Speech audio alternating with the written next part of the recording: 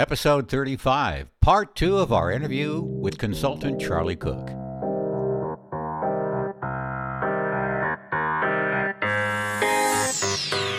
Welcome to Radio War Stories with your hosts, Dave Jagger and Don Nelson.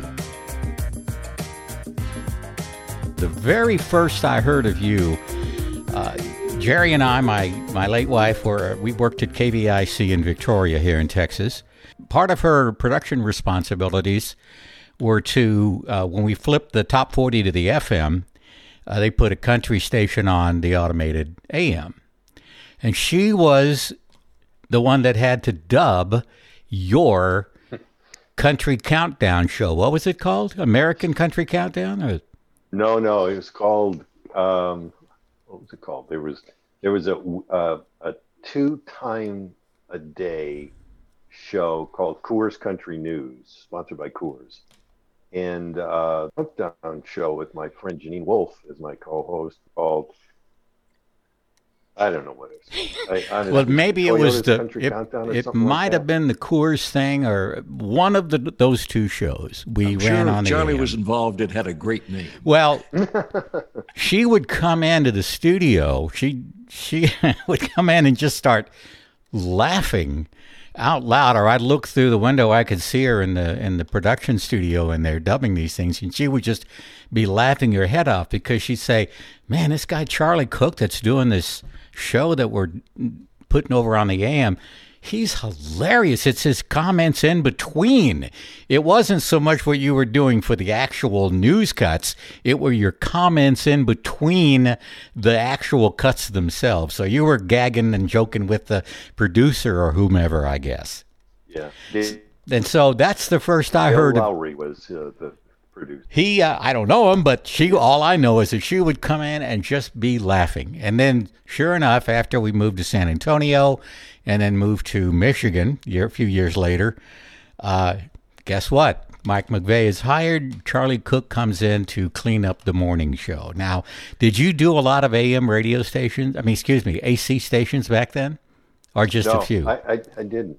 I did mostly country, but I probably had 4 or 5 AC stations that I would visit on an irregular basis. And I think, I'm a Michigander, and I think maybe that would be part of why I would go into Michigan and work right with you guys. Well, I remember the very first time we met, and we sat in the conference room over there. Charlie taught me one of the lessons that I'll never forget, and I brought it up to him virtually every time we speak, so he's got to be tired of hearing it. But I said something. I don't know that we were necessarily that cocky, and I didn't really push back. Jerry didn't push back against having a consultant. That didn't bother us at all because we needed the help. We knew that. But I said something to Charlie, or he had mentioned something, and I said, well, I don't think I'll ever do anything like that. And he just looked at me and he goes, I really don't believe people who say they will never do something. And I looked at him and I went, you're right, because everybody always turns around and ends up doing that thing anyway. So that was my first lesson learned from Charlie Cook. And once again, I want to go back to his approach. I don't know if we were a-holes when you first worked with us or not, Charlie. I remember a few of those things. The one guy that we're jerks to was, oh my God, I can't remember his name, Cleveland. Dave Popovich came in, and we did give him a lot of grief. And I don't remember who the woman was that was with him. She was a big programmer at the time, and she was just kind of sitting there with her hand over her mouth trying to keep from laughing because Dave came in and just started railing on us. But that's another story. Charlie, you and the way you approached your consultancy and the way you approached talent, at least for me and Jerry, I mean, you just couldn't help but like this guy. He never would say, you need to do this and you need to do that. I mean, it was always, why don't you try? Or let's look at doing something a little bit differently or whatever. And so it was a lot more gentle to handle talent who can be total a-holes because of their egos. And that was a much better way to handle it. Is that the way you approached it with talent like that? Well, I fell in love with you guys right away. I just thought you were so talented, and Jerry was just so quick and witty and funny, and you were both self-effacing. That so I didn't have any wall built up between us at any point. I came in already liking you guys a lot, and Dave, I can't remember Dave's last name, the news guy you had. Our news guy was Chuck Latour.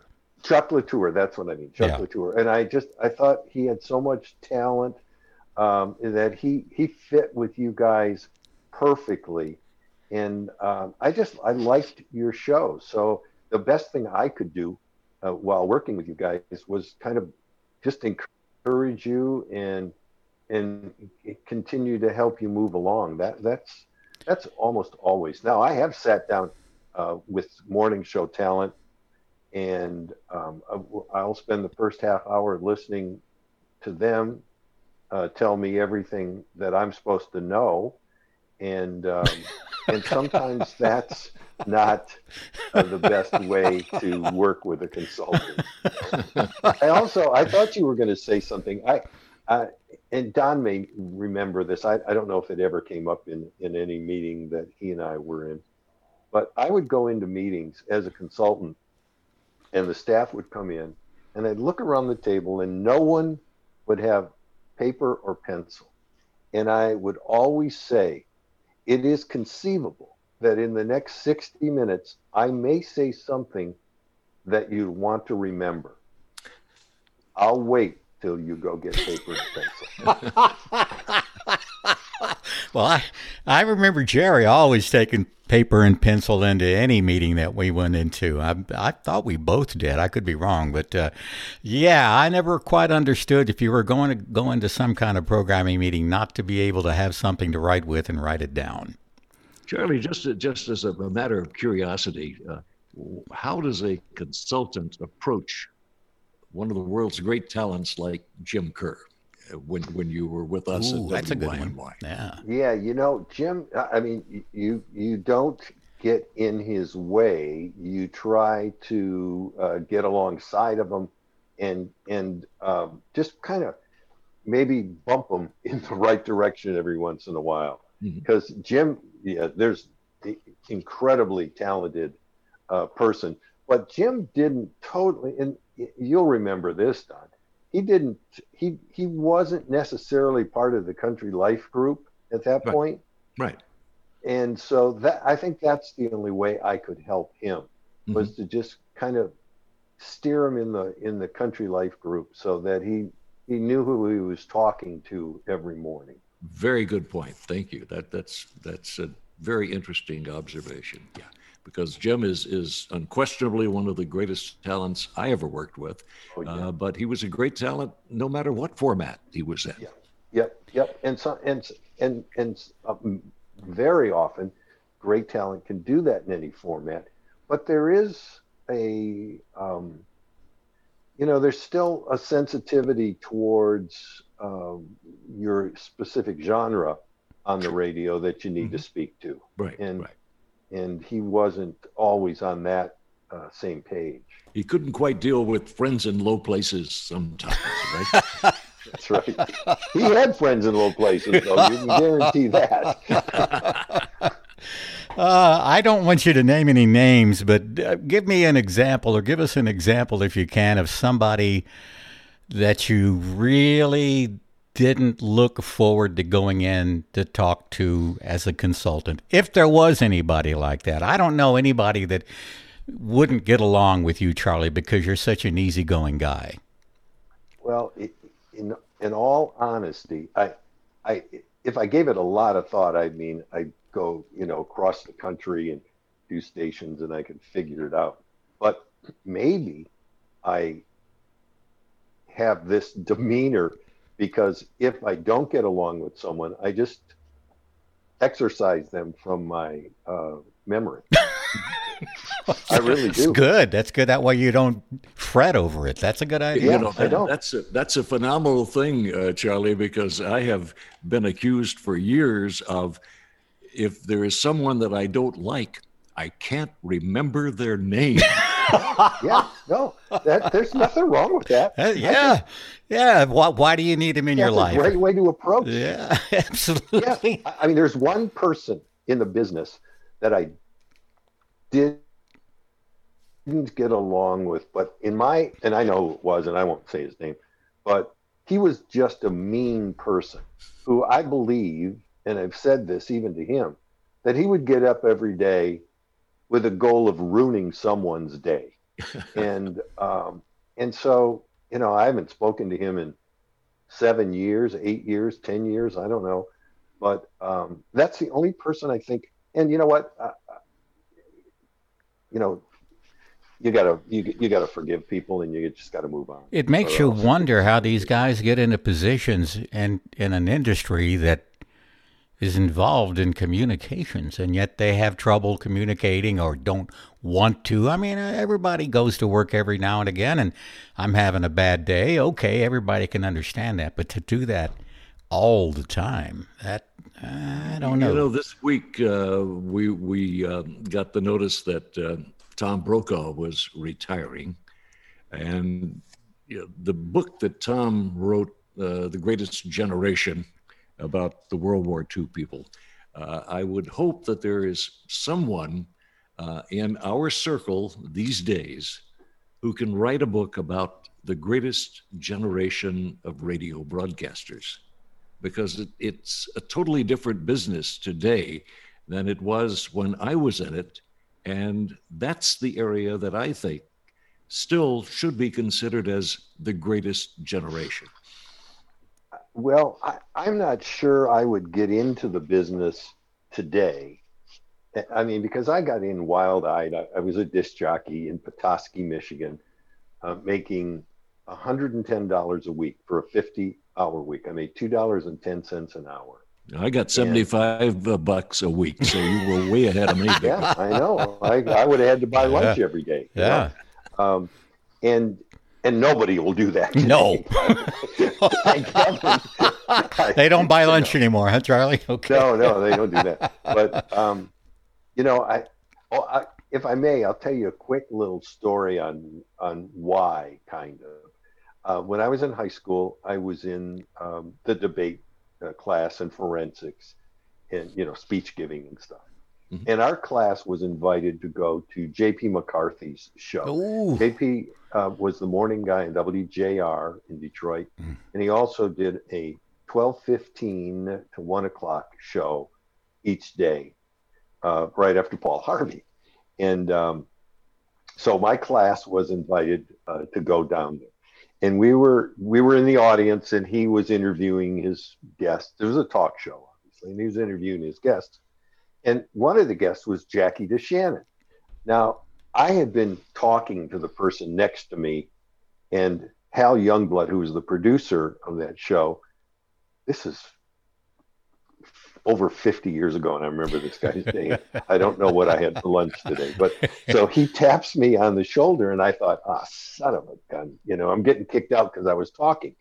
And he says, your teacher said, you should be the one I choose to go and sit up there with Jackie. Oh, wow. JP. Well, I mean, I'm in 11th grade, maybe 12th grade, maybe, I don't know. And so I get up there, and JP says to me, so do you have any questions for Jackie? Now, I had been talking to the person next to me, but listening out of my other ear. And I said, you earlier mentioned so-and-so and so-and-so, and I did a follow-up question. And they both looked at me like, what the hell? Where did that come from? Wow. And after she answered it, and JP says, wow, what's your name and what do you want to do? And I said, I'd really like your job. And everybody laughed. So I get out of school. I'm going to college, and I'm driving a dry cleaner's truck. That was my job. I delivered dry cleaning. And his aunt was on my route.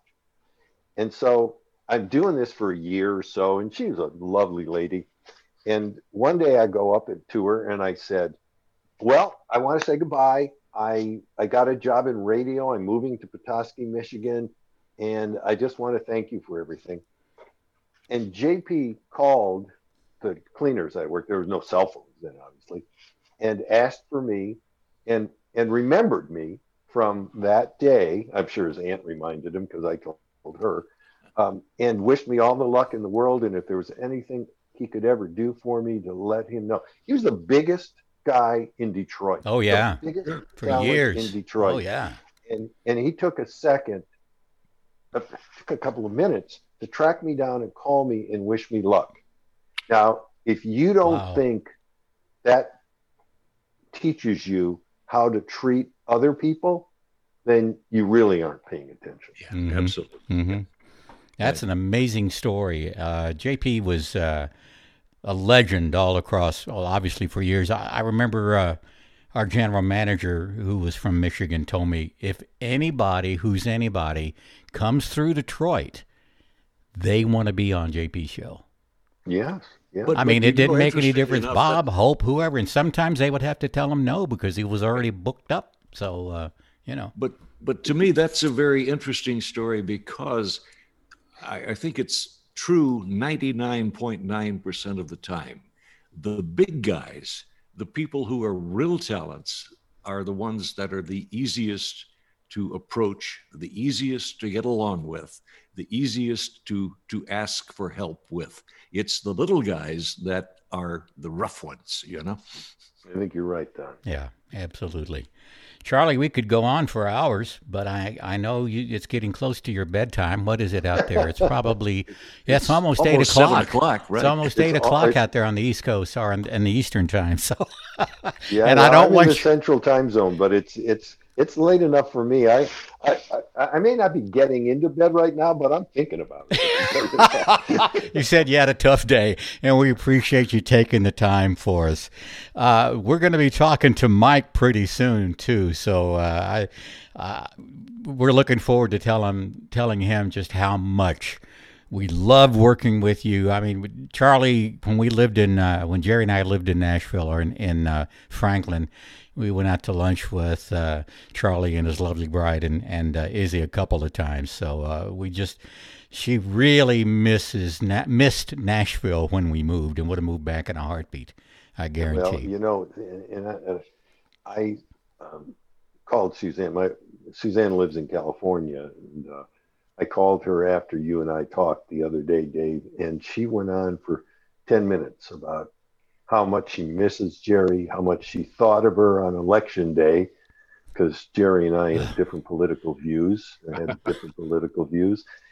but even with that, he keeps this demeanor, Don, unlike some people we know that we work with. But she just went on and on about how much she missed Jerry and how much she enjoyed the times that we did get to spend time together. Thank you. I really appreciate that. And when we moved to Texas, she missed talking to Suzanne. She really did. She really enjoyed her time with her as well. So, Charlie, it's phenomenal to see you again on our Zoom as we are recording this. It's great to chat with you again. Damn, it was great working with you back in the day. Don, I really treasure that time. I honestly do. You were so generous to allow me to become involved in the radio station, and I think we did good work together, and I really appreciate it. Thank you. All the best, my friend. All right, guys. Be good, be careful, be safe, wear a mask. You too. Thank you. Thanks for listening to Radio War Stories. We'll be back next week.